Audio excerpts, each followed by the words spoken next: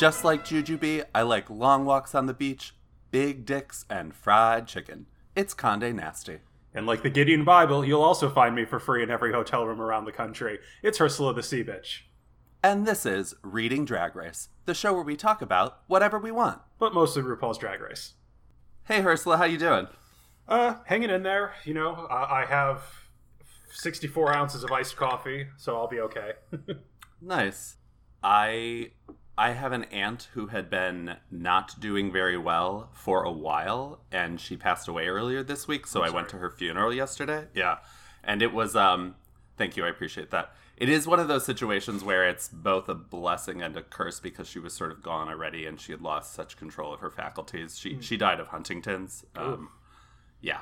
So, but it was the first of this phase of quarantine funeral being held, I think, at the church, and the first round of them at the cemetery. And so it was interesting because I have not been to any funerals during quarantine. And from what I understood, they were like drive-by waving moments. And there was a social distancing mass. It was the first they held at that church. My husband and I did not attend because we are not practicing Catholics, and we knew it would be full given the size of my massive Irish Catholic family.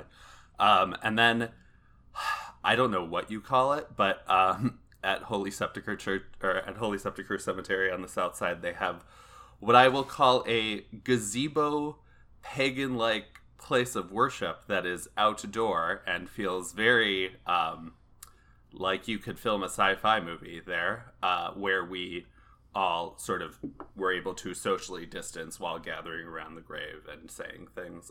And so it was an odd experience. It was pleasant. I am Irish Catholic, so, you know, funerals are our greatest celebration of life as a people.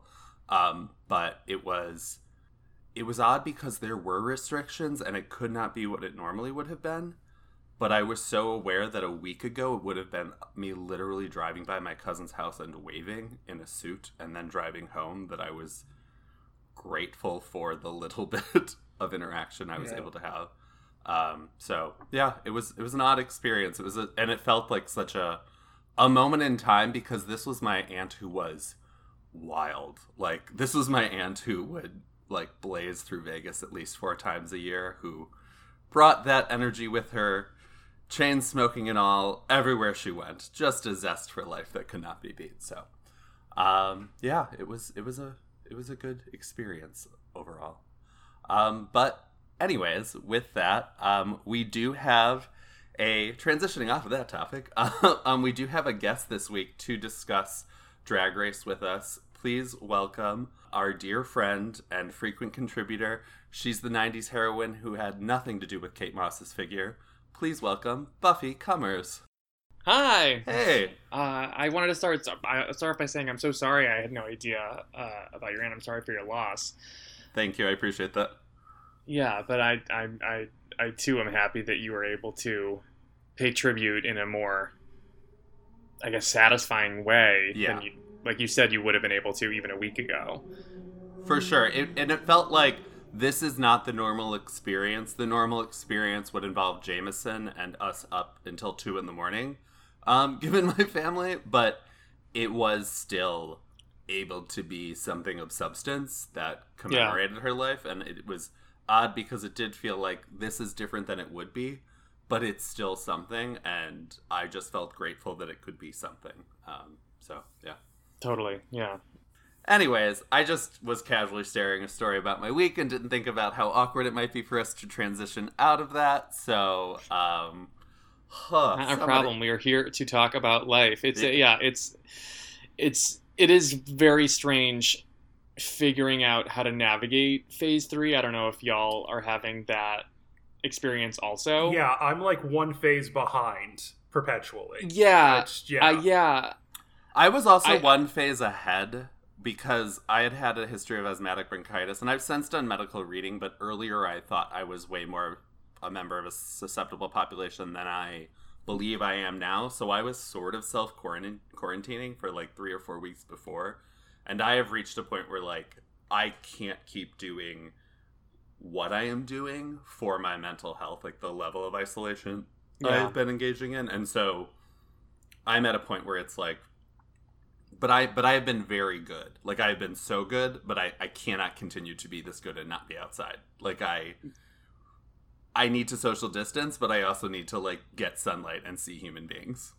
I think we had a similar trajectory. I was also very, like, I basically just saw my roommate. I just saw and his boyfriend, and that was basically it. Like, maybe a couple social distance walks with, you know, one or two friends, but other than that, really saying no to all plans. And it was like, you know, definitely starting to weigh on me, definitely starting to, like, it's so weird, like, feeling guilty for saying no to plans during a global pandemic, but it definitely was happening.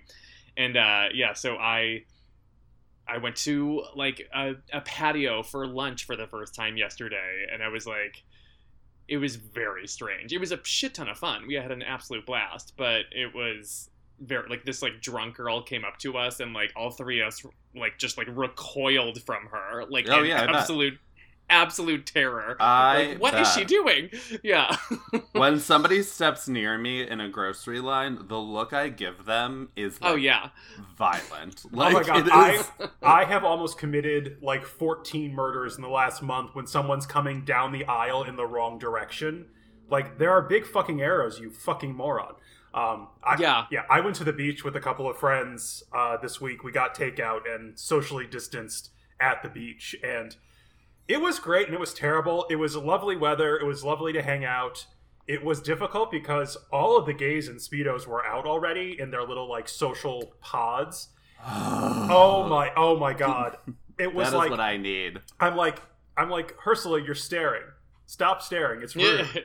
I'm like, I had this angle on this guy, like, right up his legs, and I'm like, the only crack I've seen in the last 3 months is the one on top of the pound cake I made, and I forgot how beautiful that one was. Just ridiculous. And I was like, it was weird because I was doing okay by myself. I'm a self-soother. I can read a long book forever. And then going outside was like, oh, this is nice. And then I'm being reminded of what I'm still not getting. Yeah. Mm-hmm. Oh boy. I've said this before, and I mean it. Once we're actually allowed to not have to socially distance, it is going to be the set of Caligula on that fucking beach, and no one's going to be able to stop it. I agree. I'm so excited to move in time. Oh god, I played Settlers of Catan last night with, like, 2 sets of couples. Ugh. And I'm, like, the lone person who has had zero dick, like, this entire quarantine, and, like, they kept making, like, you know, wood jokes because, like, that's one of the resources or whatever, and finally I just fully snapped and it was like, no more fucking dick jokes, you dick privileged bitches. I can't take it anymore. Like, as somebody in quarantine, I feel like the weird, like, what are we doing with food? Earlier in quarantine, I feel like this was more of an issue. Now people are going to grocery stores and they seem sufficiently stocked. But I felt like early in quarantine, it was like there'd be a week where I was, like, able to pretty much make, like, an insane amount of, like, sauteed spinach and roast Brussels sprouts. So my fiber was good and I was having sex a lot. And then there'd be weeks where it's like, we're eating on dry foodstuffs, nothing but dry foodstuffs. No amount of douching in the world will make this, like, doable. But no, I get you and I agree. I mean, I get you, but I also sympathize. But I do. There is, like, a weird, I miss being in a gay space. I miss, like, a gay beach where there's scantily clad men. I miss the smell of men in a crowded locker room like nothing. Which really shows you where my priorities are.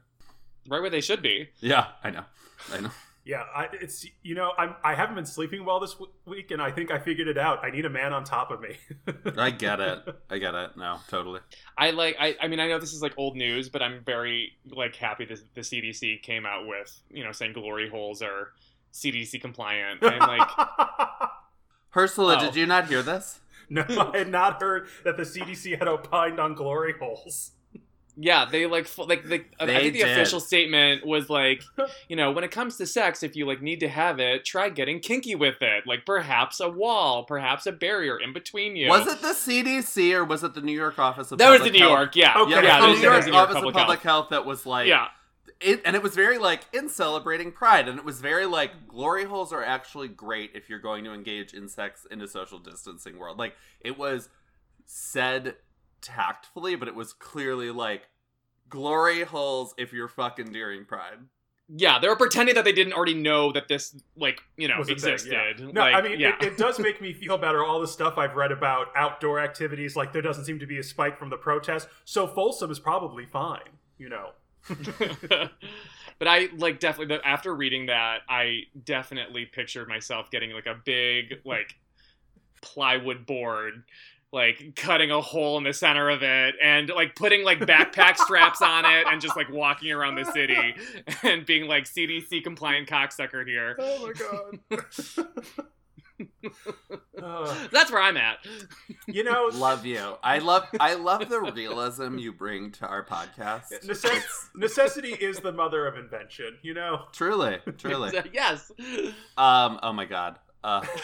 I am looking forward to reaching a place where it does feel like hospitals are sufficient and herd immunity levels are high enough that it is no longer like, I have to do this. Like, I just need to be somebody who washes their hands frequently. Do you know what I mean? Like, I am in a place where I'm like, I can't wait till it doesn't feel irresponsible to live.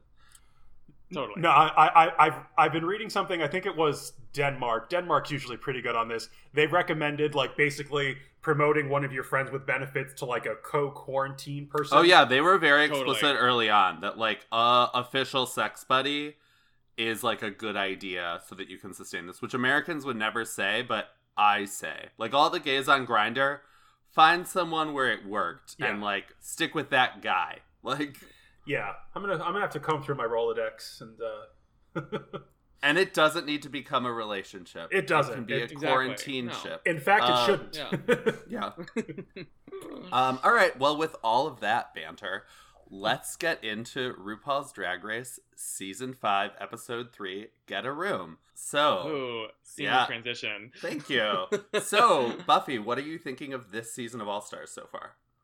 I hate it. I'm so fucking bored. I can't stand it. Like, God, even last week, like, I mean, Shea aside, I absolutely loved her runway, and her performance, but like, God, that runway was mostly boring as shit. That song, like, when I realized that they were gonna have to say, like, I'm in love with 9 fucking times, I, like, almost died. I was like, there has to be a smarter way to do this challenge.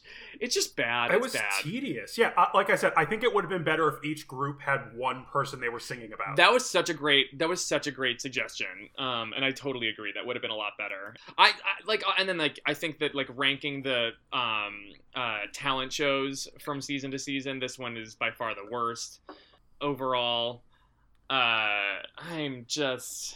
I'm not in love. Yeah, there are queens I love this season. Like, I love Shea. Absolutely. I love Juju. Yeah. The problem is Juju is just not a big enough competitor to match Shea and make it like a real race.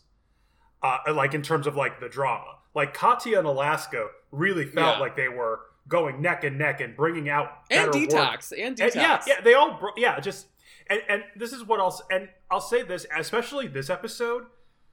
It wasn't fun. Like, the drama with Cracker and Alexis was like soul sucking. It wasn't even like Laganja being terrible and annoying, but it was kind of fun to watch people drag her for it. This was just like, I'm already more than this tense all the fucking time. It's my objection to the Picard series. I need happy Star Trek and I need joyous Drag Race to get through the fucking world. Yeah, it's kind of tedious in places. And I think the biggest problem underlying the show itself, the challenges aren't good. Challenges aren't good. It's very season 7, where it's really talented queens, but the challenges don't match their strengths.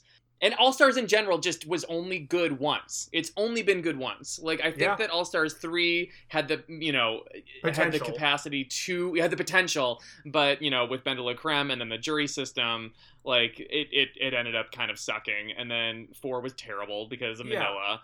Well, it's like, even for this episode, like the nightclub thing made sense last season because drag queens work in nightclubs and there are other people in nightclubs. So there was a way to turn that into like a small improv skit, most of which worked famously.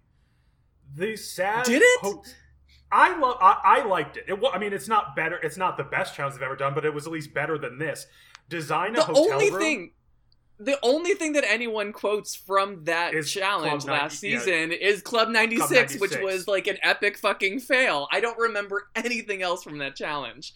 Well, I remember Manila's room just being more fun to look at. But even in comparison purposes, even if wherever you place the club challenge in the list, this is like 2 notches below it.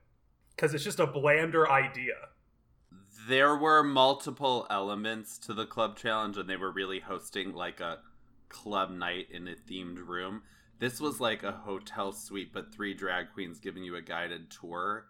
And so there was no real equivalent. Sorry, you guys are ragging on All-Stars. I feel like I need to step out and let you guys finish your All-Stars hating rants. But Ursula is correct. There was more to it, and it made more sense organically with the club challenge versus a hotel suite challenge. This was lacking. And like even at the start of the challenge, I thought it had some real potential. When Shea came up with the Golden Girls idea, I literally shouted at my television, "Stop being so perfect!" Like I'm like, Shea Coulee giving me a Golden Girls challenge. She took your advice. She did, sadly. But it was like, yeah, just once they actually started happening, like you got Nicole Byer in a room and then did nothing with her. Juju was close. Juju understood, I just have to sell, even if it's one joke, as long as I keep selling it, it will be funny. And it's like, whatever the fucking challenge is, you got Nicole Byer in the room, just riff with Nicole Byer. She is a gifted improv personality. Absolutely. She will yes and you to the end of time. And nothing. Okay, so that was a lot. It was okay, all right. So, yeah. I mean, the workroom tension I'm not really interested in. Like, the Alexis cracker thing, whatever. The, like, Algina Center, everybody sent Algina home. Like, we can just get into the main challenge since we're in it. Does that sound good? All I'm going to say about the Alexis cracker stuff here is, internet, be less racist and terrible. Yeah, like I've seen those comments. They're pretty messed up. Yeah, that Alexis was sharing some of the comments she's been getting. I'm like, look, I agree Alexis was... Mayhem, too. Like, I am underwhelmed by Mayhem, which I have said on this podcast. But I am, like, I saw some of the comments she got, and I'm like, I'm underwhelmed by her. It's not like I don't think she has, like, talent. I don't see, like, all-star in her. But, like, the shit she's been receiving, I felt so bad this week seeing some of the comments she got. Yeah, it's like, yeah, I can say I think Alexis was in the wrong and picking a fight for screen time and then stop there. Not only do I not need to say this directly to Alexis on her social media feeds, because I'm sure she doesn't care what I think, I would also not add any horrible... I don't... It's so stupid, and people should stop. And I will say I was glad that Cracker said the same thing on her feed, where it's like, that was a year ago, we're friends now, knock it off. I'm like, well, thank you for saying that, but just... be less racist. Take it as general life advice. Just seriously. Speaking of which, Shea Coulee, who is amazing, just reached the 1 million followers. Which is mark. Yeah, that blows my freaking mind. I had no idea. Insane. Yeah. If you listen to this podcast, please go follow Shea Coulee right now. She is a incredibly talented queen of color. All other queens of her caliber have nearly 2 million, if not more, followers. Please go follow Shea Coulee. I understand if you don't see yourself in her, but see excellence in her and aspire to such excellence. Like, Shea Coulee is it. Like, please follow Shea Coulee. Yeah, whatever you love about, like, if you love Sasha Velour, as we do, and think she did rightfully win her season, understand she won that season squeaking past another insanely talented queen, who, by the way, their best work on that season was when they worked together. Yeah. So that's the other thing, and we will eventually get to talking about this episode, but like that's the other thing that really bums me out about this particular cast of All-Stars is Shea Coulee is a motherfucking icon, and I want to see her beat icons, and like I don't really see that in her competitors as much. I do think that she's kind of in a tier all her own. I definitely feel like how do I say this? Katya does not have self-esteem, but she is like a brilliant, chaotic, right-brained person, where when she was just like, well, last time I was so anxious I did nothing, so I'm just going to do me. What came out of that, for me, frankly, All-Stars 2, the most iconic moments for me were what Katya did, but Alaska was amazing the whole time. Those were queens where it was like very strong queens at the same level, and Detox up there too in terms of runway. Yeah. Alyssa is chaotic good and was on their tails the whole time. It was a great season. I mean, since then, All Stars just hasn't had that kind of deep bench, because any of the girls coming off who are that strong, not all of them are willing to put themselves in this precarious situation, which makes sense. I do agree. Like, I'm enjoying this more than the two of you are. I think my expectations for All-Star seasons are lower, so I think I'm just, like, taking it for what it is, maybe a touch more, which is not, like, I think it could be much better. Yeah. But I don't think I'm as upset as the two of you, because I think I don't even think of it as All-Stars. I think of it as, like, Revisited. Yeah, no, I am dense. I am just learning this. I am just learning. Like, my friends Harrison and Jason were saying, like, All-Stars isn't good. And I was like, oh, you're right. Like, I think of it as Revisited, and if it's queens I like, even if I like their personality but they're not iconic, like, I enjoy it as Revisited. Yeah. I agree with you, though. Shea is, like a living legend. Yeah. Like, it like, I feel like all these other girls are performing after Beyonce at an award show, and they're just like, well, yeah, like even one of the best moments of the 3 episodes so far was Shea and Alyssa's lip sync, because that actually felt like the thing we came here for. Yeah, two icons. For sure. Yeah, I agree. Okay, so this is a fun meandering episode. So I'm just gonna say the setup of the challenge is Shantae, you stay. The girls are doing a hotel suite for like an experience. I agree with a lot of what Ursula said regarding like last year the club challenge. You had to have a theme. You had to like make it an entertaining experience to be in the club. It was a lot more linear and in line with what the girls do actually, like working clubs. The interior design challenge, I'm like, these are not interior designers, and if you're gonna ask them to do this, you should have like people helping them paint, etc. Like, I do not watch Drag Race for an interior design challenge. Definitely not. I don't think it's fun to watch them painting walls. Like, that's not why I'm here. I thought it was going to be like luxury hotel lounges, and they were going to try to do something kind of similar to last year. The fact that it was just rooms, I was like, this is not it. Like, this is not the challenge. Yeah, on a side note, watching them badly paint walls always makes my teeth hurt. It's just life. Okay, every drag queen who might hear this, you do one horizontal row at the ceiling, one at the floor, and then you do diagonals to connect the two. You'll get a nice clean cut. I don't know why. Watching them badly paint a wall just stresses me out. It's like, I don't know. It just drives me crazy. It's like, that's not how. Why would you do that? I'm never inviting you over. All of my walls, like the amount of. I am such a lazy painter. Like, I painted the ceiling in spots. I was like, whatever, fuck it. Like, do you want? I will. When we're allowed to be in each other's homes again, I will help you repaint. Oh my god! I actually have a friend who's moving in next month who's gonna like pay me in rent with like fixing all the mistakes I made. Wow, that's a high rent. Yeah. You bitch. So back to the show, which we can't seem to talk about. That is a sign. This is what I know. Okay, so back to the show. So we have the teams break up, right? And so we have the Golden Gals Palace, which I like because it's Golden Girls and Golden Palace, their CBS spinoff that lasted one season. And I did like the idea. Immediately I was like, okay, Cracker's going to be Sophia. There's 4 distinct characters in this that have comedic beats. You can reduce it to 3. You can combine Sophia and Dorothy isms if you want, because they're both like sort of comedic voices of reason. And I was like, oh, this will be great. And then they did it with no fucking jokes. And I do feel like that's the thing a lot of these competitors forget.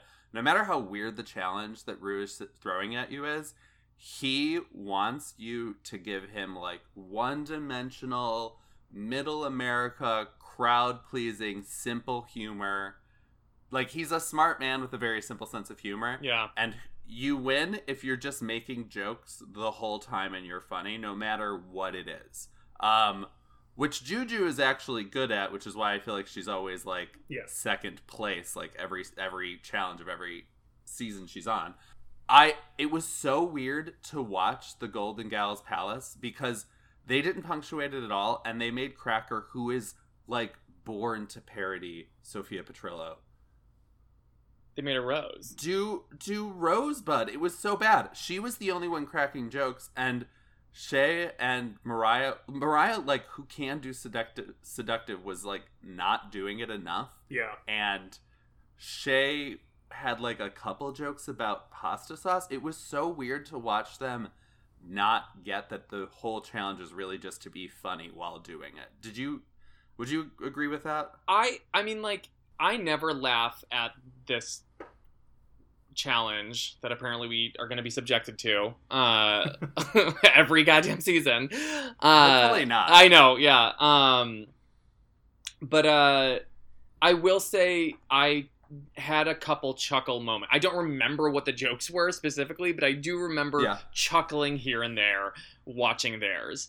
The best jokes were in the design, because there was, like, the jars of hard candy. Like, there were a bunch of little tiny things that were like, oh yeah, this is an old person's house, and those worked. Yeah. Yes. I also like that the color scheme was, which I thought was intentional, was Shay's color scheme on all her merch, which I thought was like, that's a smart queen. Yeah. I mean, I think she suggested it for that reason. She brought, like, I think she knew what she was doing. That's what I'm saying. Yeah. Yeah. Well, no, it was cute. It was a great idea. I could not believe they did not have more jokes. Cracker infused everything she said with jokes.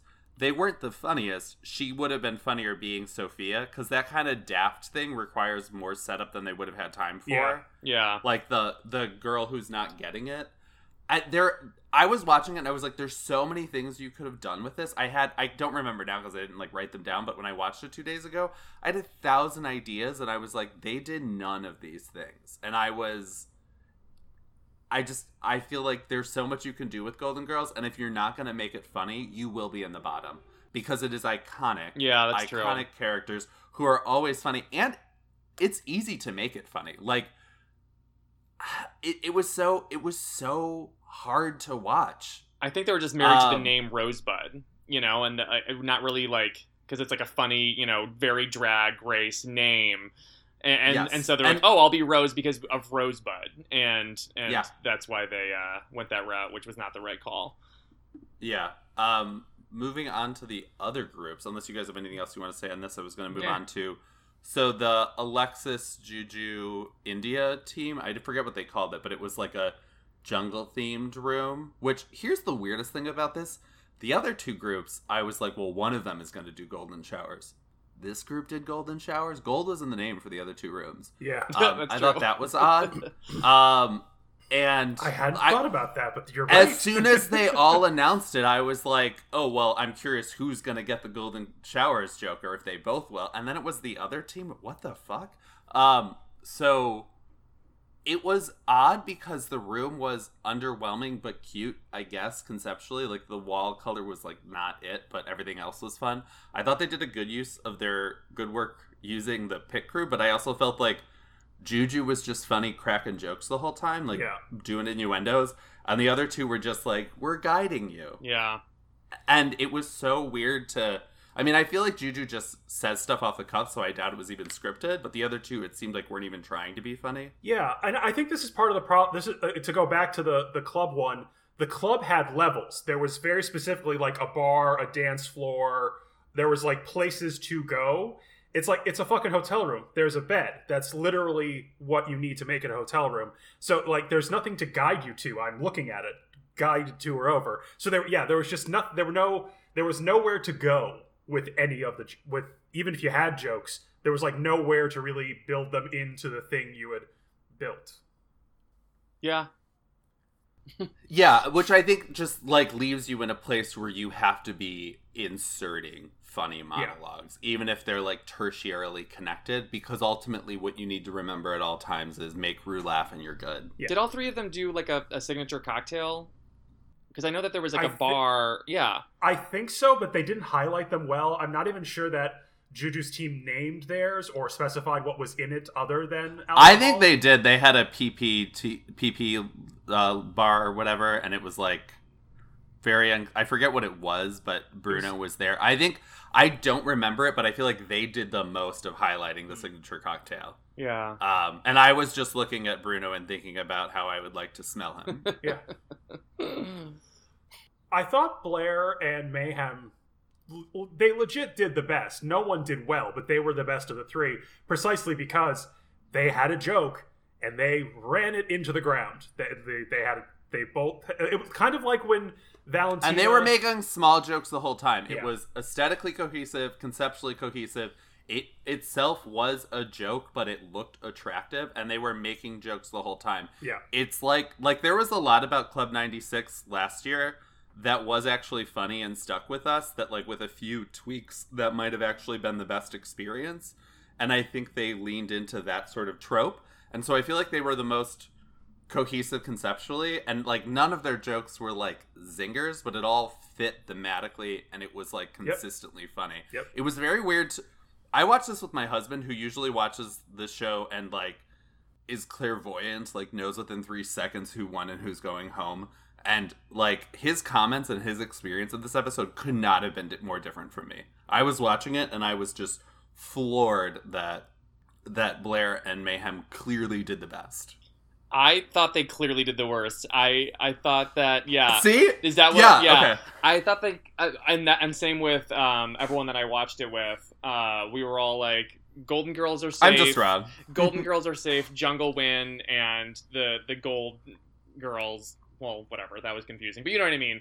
The Blair and Mayhem were the worst because, like, what jokes did they make? They just said "rich" 1,000 goddamn times. No, like, they made jokes about the mirror does this, and like Blair said something to the mirror, and like Mayhem whispered a bunch of like drag cliche praises, and Blair played off of it. Yeah, that was so. They awkward did to say me. "rich" Ugh. 1,000 times. I mean, it wasn't good, but it was all like, to me, it was all like B- level, but consistent, and the room conceptually and aesthetically was cohesive. Nothing was irreverent, but it was all like actually funny the whole way through, as opposed to the other two teams who like Juju just is funny. Oh, I didn't and laugh. Cracker once. threw in some jokes. I didn't laugh. Okay. Yeah, I like if I'm going off of like how often I laughed, then the Gold Room is the loser for me. Again, I think that, Okay. and I also like envisioned. I was like, okay, so Juju's gonna win, and that means that Blair and Mayhem are in the bottom, and Blair definitely did better than Mayhem, and so Mayhem's going home this week, and I was very okay with that because Mayhem has not really, I don't know, shown me stunning you. Well, I like we've said this 1,000 times, but like being good at Drag Race doesn't mean you're a good drag queen, and vice versa. Like, you know, or being bad at Drag Race doesn't mean that you're a bad drag queen. And those are two just very different things. And I'm sure that Mayhem is a stunning drag queen. I don't find her to be compelling television. And so I was kind of excited that she was going to go home in my head. And then that did not happen.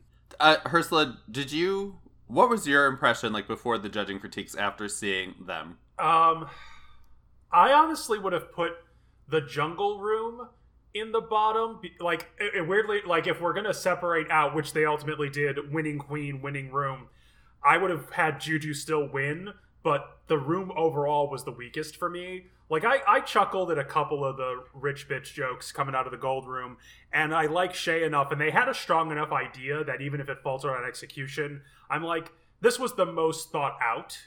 So I would have put the Golden Girls as safe. And maybe it's just because I find India so pathologically boring. Her, like, that golden shower bit was like nails on a chalkboard to watch. So it was very much her as the weather girl, and it's like if you know we're seeing that she hasn't grown. Yeah, you don't have a personality, so there's nothing to shine through here. I think for me, when you take 3 talented queens and you give them Golden Girls, which is iconic and is so funny, and they do that, for me it was like, here is my expectation, and like I just saw all the missed opportunities, and there were so many of them that to me it was immediately like a car crash. Like it felt like such a fail, like in a way that I didn't even think they could That for me, it was, I expected them to be in the bottom, and that really surprised me. I thought only Runways could save at that point. All right, let's take a quick break before getting to the Runways. Isolated at home? Desperate for human contact but afraid of risking the other side of your front door? Wondering if you still remember the scent of a man? Distant Daddy Deliveries is here to help. Once a week, we'll send a handsome silver fox to your home who will maintain 6 feet of physical distance and a world of emotional distance, just like your real father. Do you find you miss the feeling of never being good enough? Do you ache for disapproving silence? Have you finally given in to the fact that you'll only ever love men who will never love you back? Distant Daddy Deliveries is here for you. And Reading Drag Race has a special offer code just for you. Go to the website and enter the code Freudian for all your disapproving father figure needs. And for those of you looking for the opposite experience, we'll be setting up our other service where we send you an oversharing mother with no boundaries whose well-intentioned support still sometimes feels oppressive like a weighted blanket next week. All right, and we are back to take it to the runway for category is 3 looks in 1 or 3 in 1 looks, whatever. So, oh, I like the side eye from Ursula. Okay, so we start off with Blair. These were fun enough to me that I just want to talk through all of them. Yeah. This will be a really long episode. Hope you're all enjoying quarantine.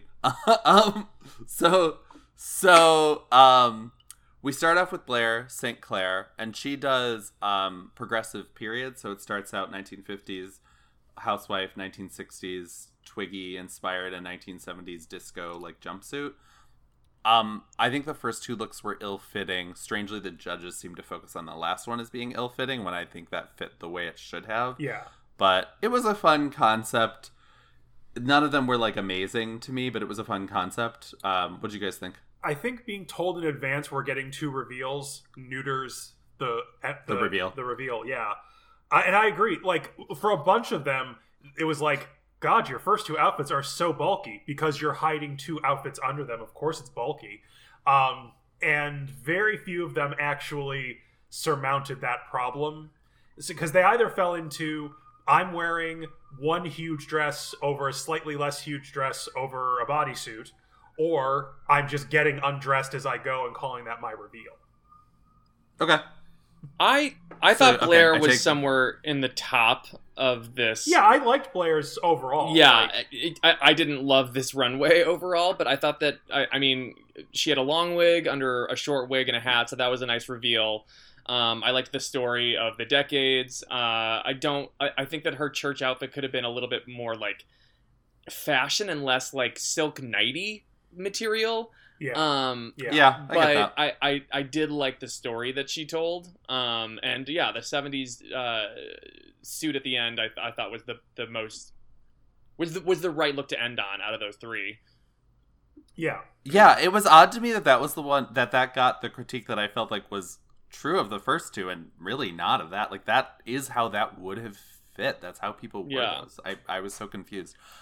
So then we have Mayhem, who does, like Mariah, do a transition that is really just taking a coat off, and then her to go from her first to second look, and then her second to third look, she pulled off the bottom, and it was a bathing suit, and she pulled off her wig, and she had like a little cap on, which I loved Nicole Byer's shout out. I like the like nod to like black female hairstyling and like the head wrap. I guess for me it was like I liked the final look. I liked the first look. It didn't feel. It felt like 2 in 1, not 3 in 1 for me. Yeah. I like the final look. The proportions are really good. I like the wrap as opposed to just a wig. I thought that it looks really good. It makes the piece cohesive. It does. But I agree. It's more of a 2 in 1 than a 3 in 1. I agree with everything you say. And someone who's like been mostly underwhelmed by Mayhem, I really, really liked her final look. I thought her hair and makeup in the final look, I liked that. Yeah, the head wrap and the wig, and that retro bathing suit. It all looked really good on her. Yeah, it did. All right, and then I'm very curious what you guys thought about Alexis's carnival storyline. I didn't like it. Okay, please discuss. I mean, I think that this was like the most perfect example of this challenge going wrong, where it's like I've got this huge outfit under a sort of huge outfit, you know, or over a sort of huge outfit over a bodysuit. Like it was just so bulky and stupid. And I didn't like any of the looks individually. I didn't think any of them looked good individually either. That's my problem. I like the idea, and if you're gonna like, it's almost like in a way, if each of the 3 individual looks worked, then this is actually a pretty clever solution. Absolutely. To the problem, because that it's like, well, God, I'm gonna have to wear a tent over the first one. Oh shit, how would I wear a tent? Yeah, like that's fun. And I think that was my favorite of the 3. Favorite being a relative word here.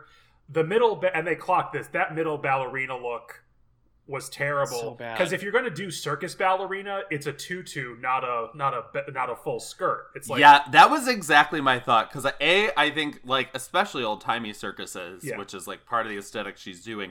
There were ballet dancers, and they had tutus. A lot of people, that's not top of mind. I'm like, that iconography only exists for history buffs at this point. Yeah. And if you're gonna do it right. And that middle gown, it had tulle. It was not a ballerina look. And if you're wearing a 6-inch heel, in a 4-inch heel, if you're very athletic, you could pretend to walk on your toes. In a 6-inch platform heel, you literally cannot bend your foot that way unless you are trying to fall forward and bust your teeth out. Those are not the shoes to wear if you're doing that. So it was just bizarre to me. And that final look too. It's like, I get the color story, but the illusion netting is the wrong color. The proportions are weird. Like, okay, I don't know. Like, I was just underwhelmed by it. I don't remember it being an issue, but that makes sense. Yeah. Now that you're clocking the illusion netting, so am I. What did you guys think of India's look?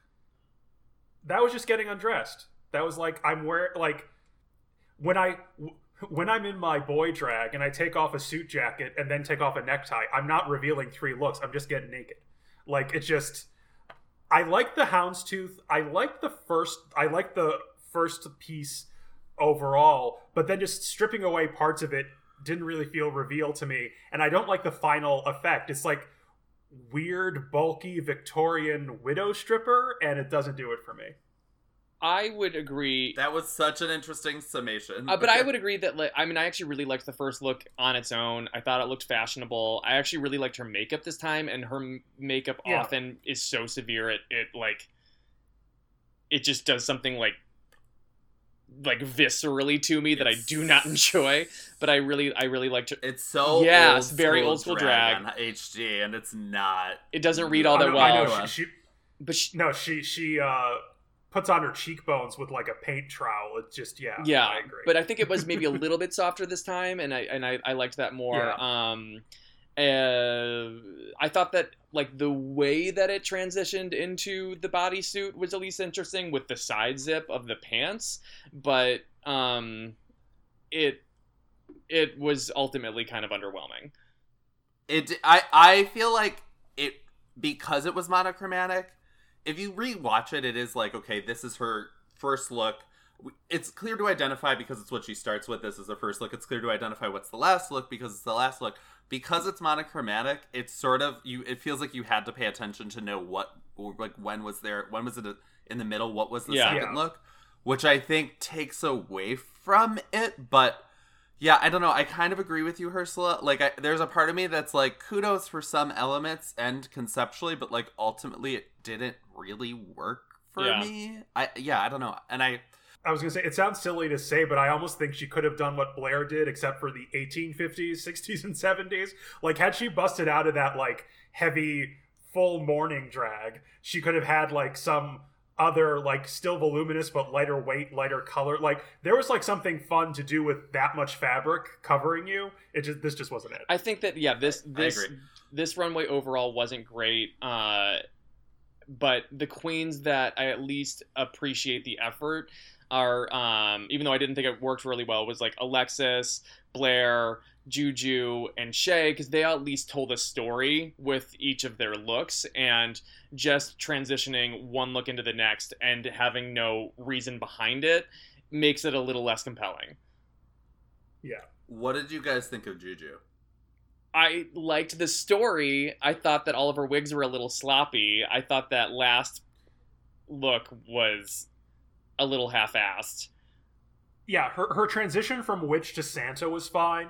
The transition from Santa to Easter Bunny was like, you're literally just in the bustier you were wearing for, like, she is still Mrs. Santa just wearing bunny ears. Like, there wasn't enough, like, she sold it. And this was something too. It took forever to get through a lot of these reveals. Like, when it's a reveal for the sake of the drama, it usually happens very quickly.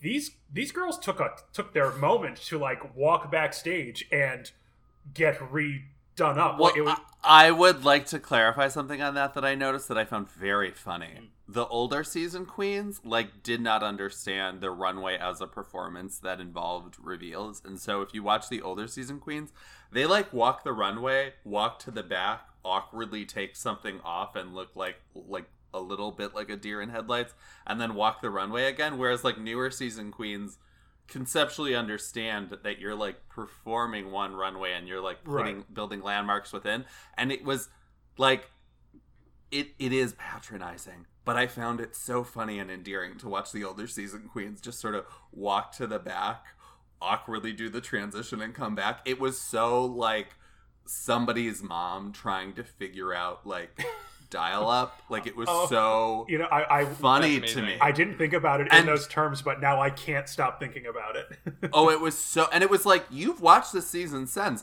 Like, I get that you have a memory of being here and walking runways, and like you would just walk them before reveals became such a thing, but like you have to know this is not how you do this, but they all did it that way. Juju's to me felt so lost, like teenage girl who has 3 parties and 3 kind of shitty Halloween costumes, that at first I was like, she's not gonna take the win, and then I was like, she's selling. Yeah, she really did, because she's charming. It's almost like because it was so ham-fisted, it felt intentional, which I don't think it was. Did. Yeah, no, but I loved it and found it adorable. That middle wig, the Mrs. Claus wig, was like not. Yeah. Like for me, that was like never on the Drag Race stage, but whatever. Anyways. Another one who did the walk the runway, walk to the back, do the transition, walk the runway, walk to the back. Mariah, what did you guys think? Yeah, not a reveal.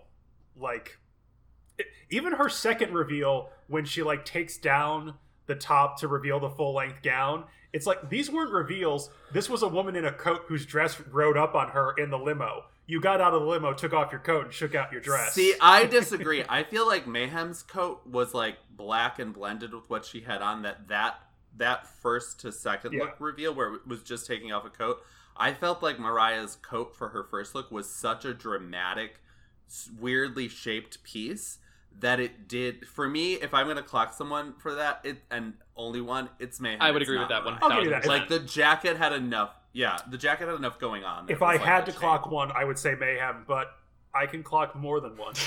You can. Did anyone else get reminded of Katya's reveal in that season? The dress, like, going from a short dress to a long dress was the exact same implementation, and they hated it that season. So, like...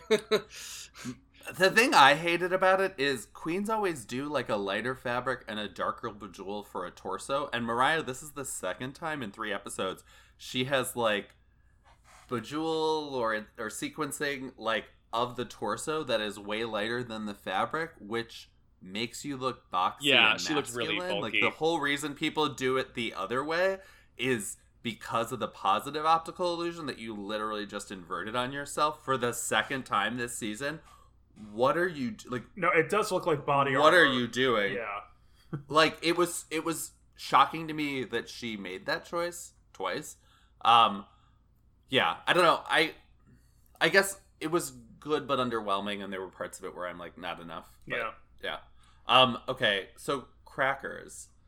Buffy, what do you think? I remember liking it. I don't really remember it now that I'm thinking about it, but I remember liking it. I remember like, okay, there's a story, there are 3 distinct looks here, but other than that I don't remember it. I liked it. It felt very Cracker. Like the egg will go right with the pickle. Oh god, the egg on that deli counter. Yeah, and it was a Fabergé egg. Okay, yeah, so it was a very Russian themed Korean look. The transition from egg to ball gown worked extremely well. It really did. I thought the transition to the second look wasn't quite as effective, and maybe it's just because I ended up not liking the final look a lot. It's too much off-white on a pale person, so it looked a little mushy visually. Okay, so I liked it, and like I think I'm just a big city person who likes like when somebody is Cracker is of Russian Jewish extraction. I like when she does Russian and Jewish things. I think it's fun.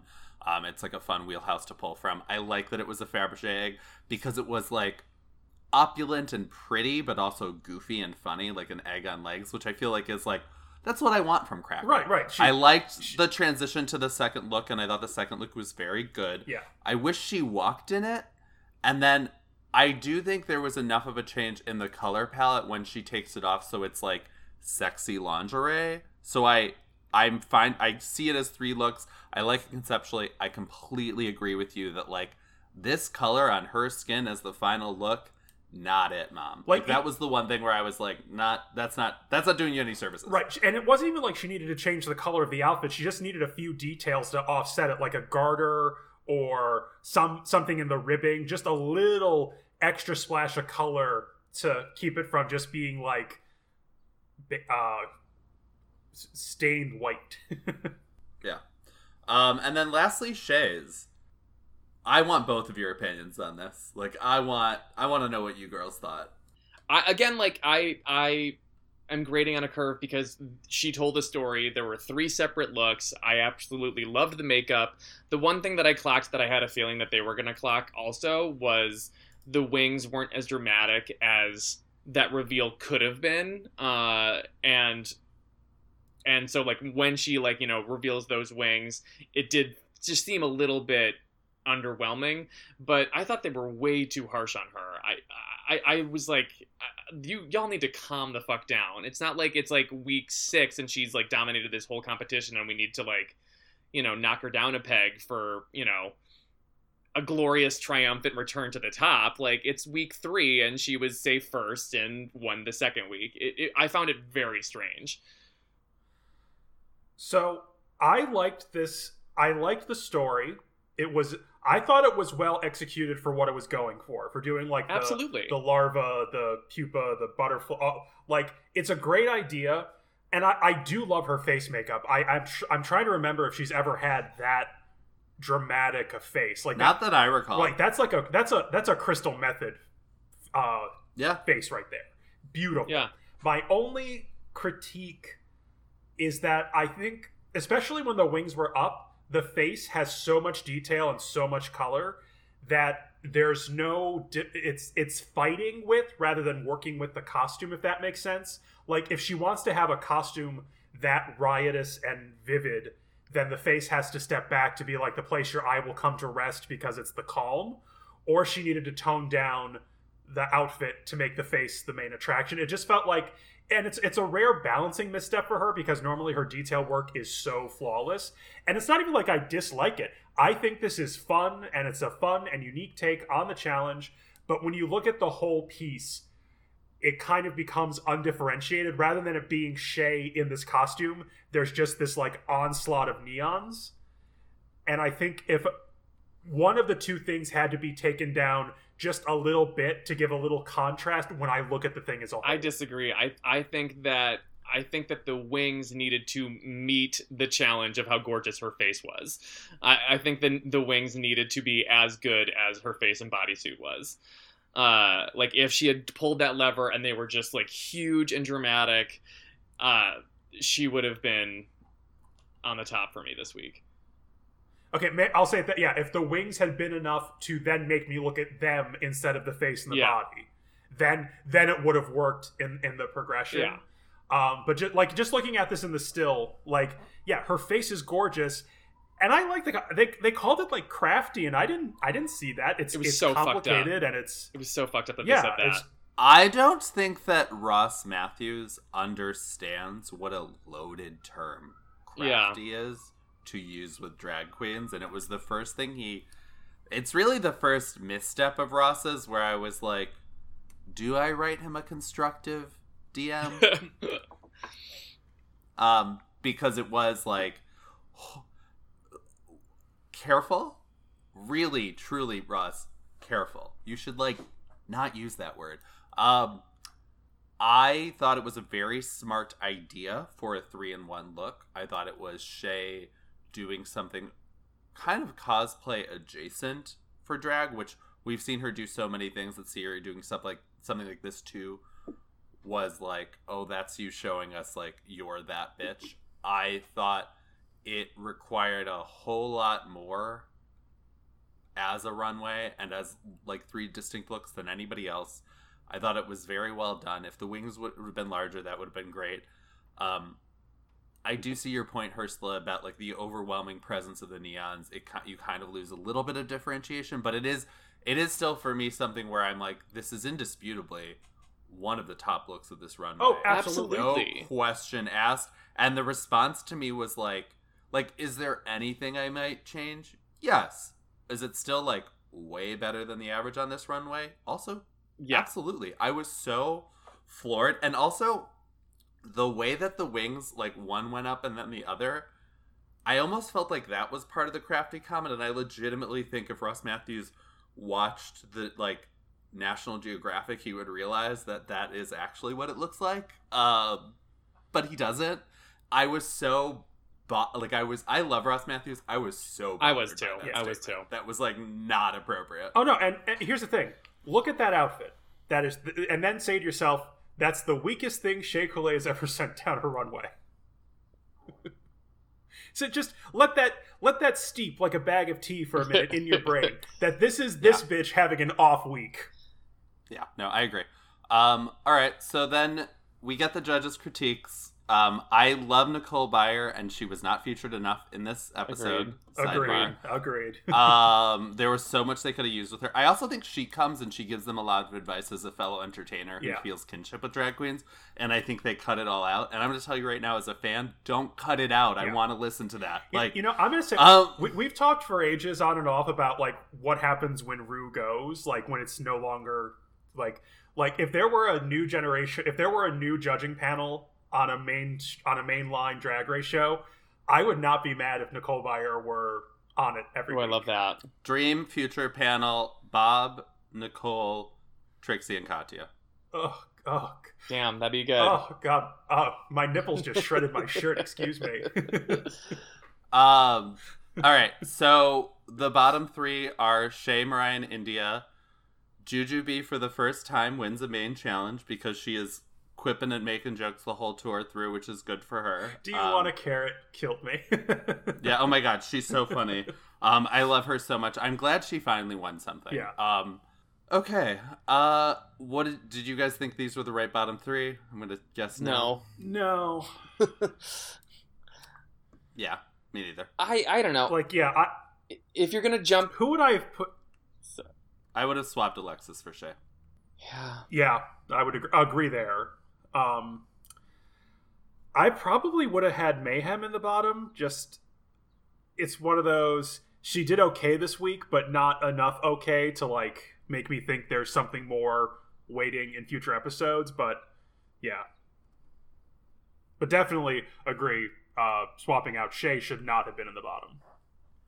Can I tell you, I didn't get a chance to watch this until Saturday morning, and when I saw Shea was in the bottom, I literally paused the episode, stuck my head out my window, and was like, I don't see my city engulfed in flames, so I'm going to assume Shea is still in the show. That's fair. I was like, I was really nervous. I mean, I knew that they were laying it on thick, that like, oh, she's going to go home, because they were showing, how Alexis and who else voted for her? Mariah. Not Mariah. Mayhem. Okay. Yeah. Because she has the deal with India. Yeah. But I knew that they were laying it on thick and that it was like very unlikely that Shea was going home. But for a second, I caught myself like, I was like believing it. And in a sense, I was a little bit relieved because I knew that I would never watch an All-Stars episode again if Shea were to go home, and I could...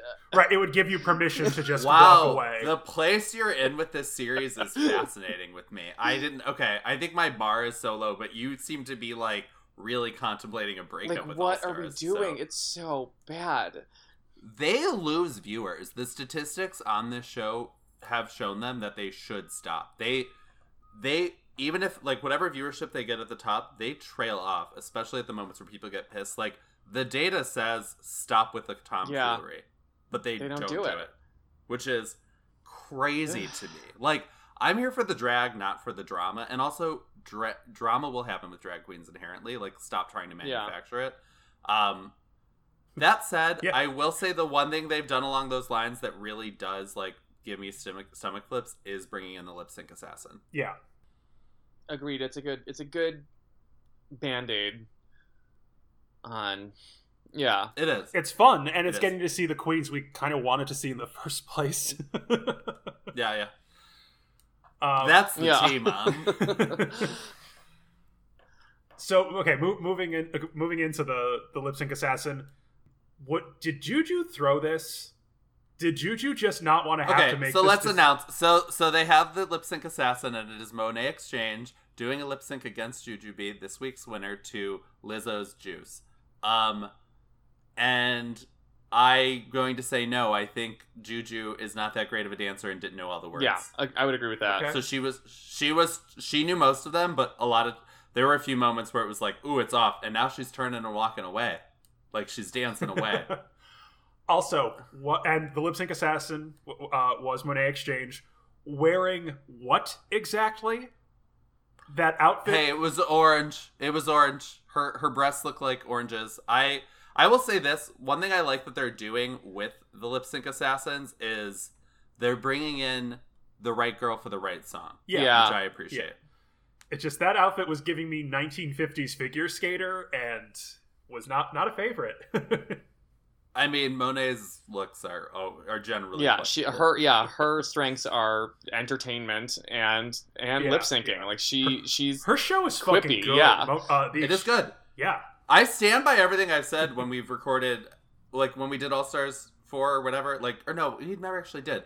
But I have said not great things about Monet as a competitor on this show before. I stand by them. I don't think she's great on Drag Race. I do think she's a great drag queen and a phenomenal host. Her build series is very funny. She does what Wendy Williams does. Ugh, that's amazing. Watch it. I gotta check that out. Watch it. I think that Juju absolutely lost. I didn't really see her winning that in any world.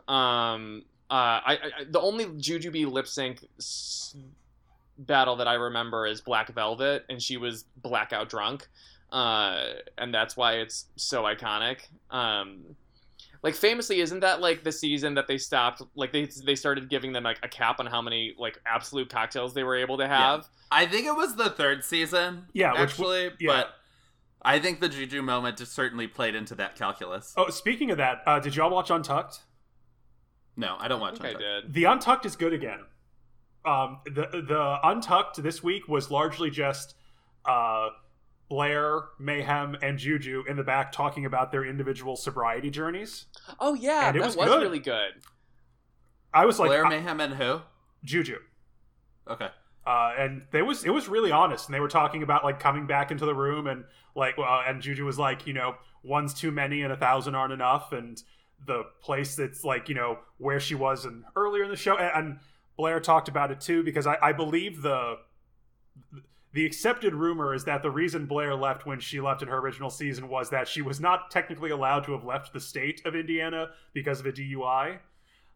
So I know she's dealt with her own issues there, and it was really interesting. Mayhem opened up about feeling like she's off drugs, but she still drinks alcohol, but still wonders if she has a problem. We tend to get one of two narratives about alcohol. Either I don't have a problem, or the problem is a long distance behind me, or like I'm now on the other side of it.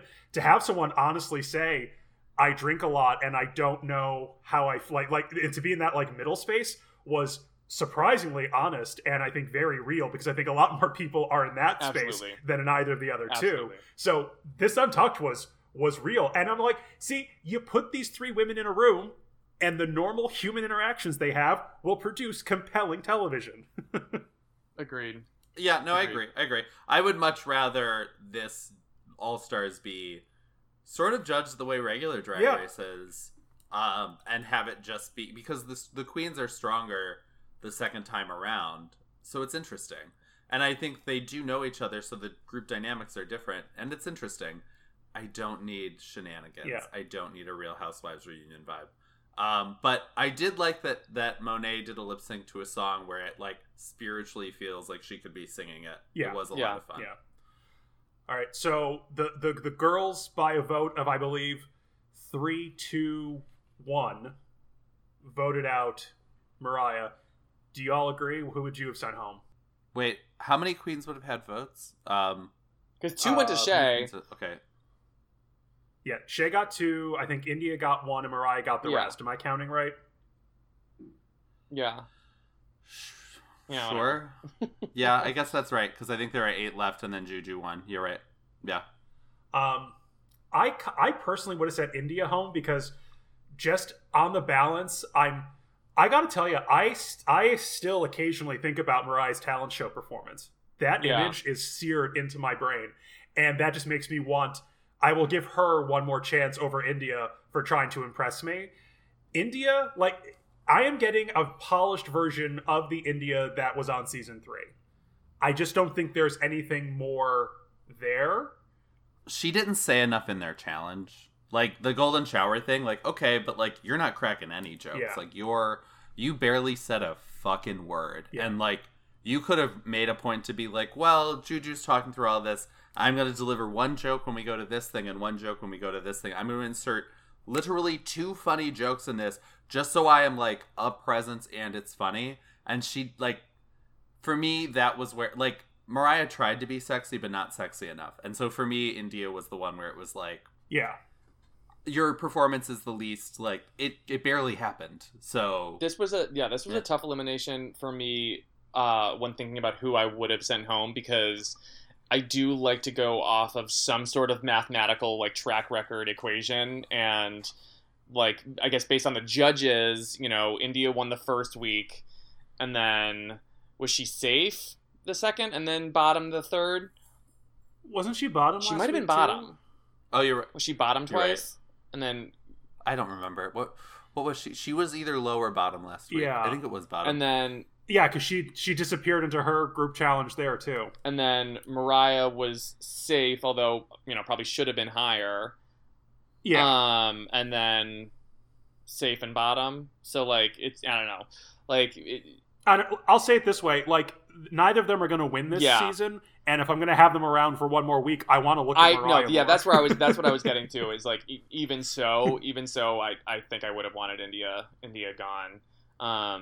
In spite of her, I think really clearly, like, just objectively winning the first week.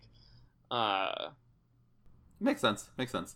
I don't do equations. Sometimes it's like everybody got this to varying degrees, and then this one queen, like, fully didn't understand it. Rue and the other girls gave her clues, and she's like so far fucking off the mark, she doesn't understand either what the challenge or the runway is, and she had a better track record than other people in the bottom. But you, like the worst other than you were like B minuses, and you're coming in at a solid F. You're going home. Like, I don't think you can really do math with it. Like, it's just, sometimes it's that bad, and, like, I don't care if you won 2 challenges before, you, like, completely fucked up, and there were, like, several parts where people tried to, like, steer you in the right direction, and you intentionally ignored it. Like, bye. I still think, like, just... we have to take into account just how truly stupid the challenge in general was. so maybe the people... I love that you're like, All Stars is bad. I wanted that bad. Going home. This is not, like, I feel like you're not watching this anymore. Like, where's the whiteout that just says All Stars? Like, you know, like, that's what goes home this week. You know, it's funny. I will say, I'm not as far down the road as Buffy, but I will say, maybe we are in that relationship where it's like, oh, we had that good time 4 years ago, and I've been hanging. Like, we keep coming back to All Stars, hoping for another All Stars 2. It does not happen. See, I gave up on that. After All Stars 3. This is like, there's a couple All Stars every All Star season, and then it's just like some stars. I mean, for me, the thing is, like, I like Drag Race. I like revisiting. Absolutely, I want to see more of that. My expectations are not All Stars 2, and so I would like less tomfuckery, more drag, better challenges. I know that this isn't an All-Star season. They would have to do different things to incentivize the actual All-Stars to return. Exactly. Who wants to? I had hopes because Shea came back that it would be that season, but the thing is, I don't want to like I said, season 9 was so fucking good because it was like watching some epic battle of the gods on Mount Olympus. Like these true powerhouses are giving it their all, and no one's a bad person. No one lost because they fucked up.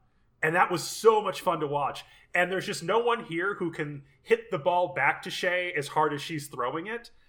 Because that's not Jujubee's style. And Cracker needs to get out of her own head if she's going to even hope to come close. And there's no one even on the short list of people I would then say could. You know, just, I feel bad because you guys are ratting on it so much. I am enjoying watching it. It is not perfect by any means, but I am still enjoying watching it. And I'm just never expecting an All-Stars to experience again. Yeah, I really did have a hard time with, like, how, like, Ham, Alexis Mateo, and Miller were going at Cracker. Like, I did feel like Cracker did have a genuine apology, like, in front of everyone, like, to Ongina. I'm like, I don't care. I don't care that they're, like... That's my biggest thing. I don't making care. Drama. Like, this fight you're picking in the, like, again, not here for, like, there's so many Real Housewives franchises. I don't need it. Go watch those reunions. I don't need this here. I'm looking for fucking But poor drag. Cracker... Like, I don't need... Poor Cracker is definitely, like, taking these critiques very seriously, and it's really sad. It's really hard to watch. Yeah, I'm glad that Shea is standing up for I like her. that too. I hope Cracker finds herself out of her head because I feel like... So I love Shea, and I do think she is, like, kind of above the rest, but I have a very high opinion of Juju and Cracker, and I want to see them pull it out and, like, elevate it, and, like, I am compelled and want to watch this still. I'm hoping for the best, but we'll see. Do you guys have any other thoughts on the episode, or should we wrap this up? I don't think so. No, I think we've squeezed this one dry. We really have. All right, Buffy, thank you so much for coming. It's always so much fun to be here. Thank you so much for having me. All right, that is the episode. We had a blast. Thank you, everyone, so much for listening. Please rate, review, subscribe. Please send us a message on Instagram at Reading Drag Race Podcast, or better yet, leave a 5-star review on iTunes with a comment, and we will read it aloud on the podcast. I've been Condé Nasty. I'm Ursula the Sea Bitch. Bye.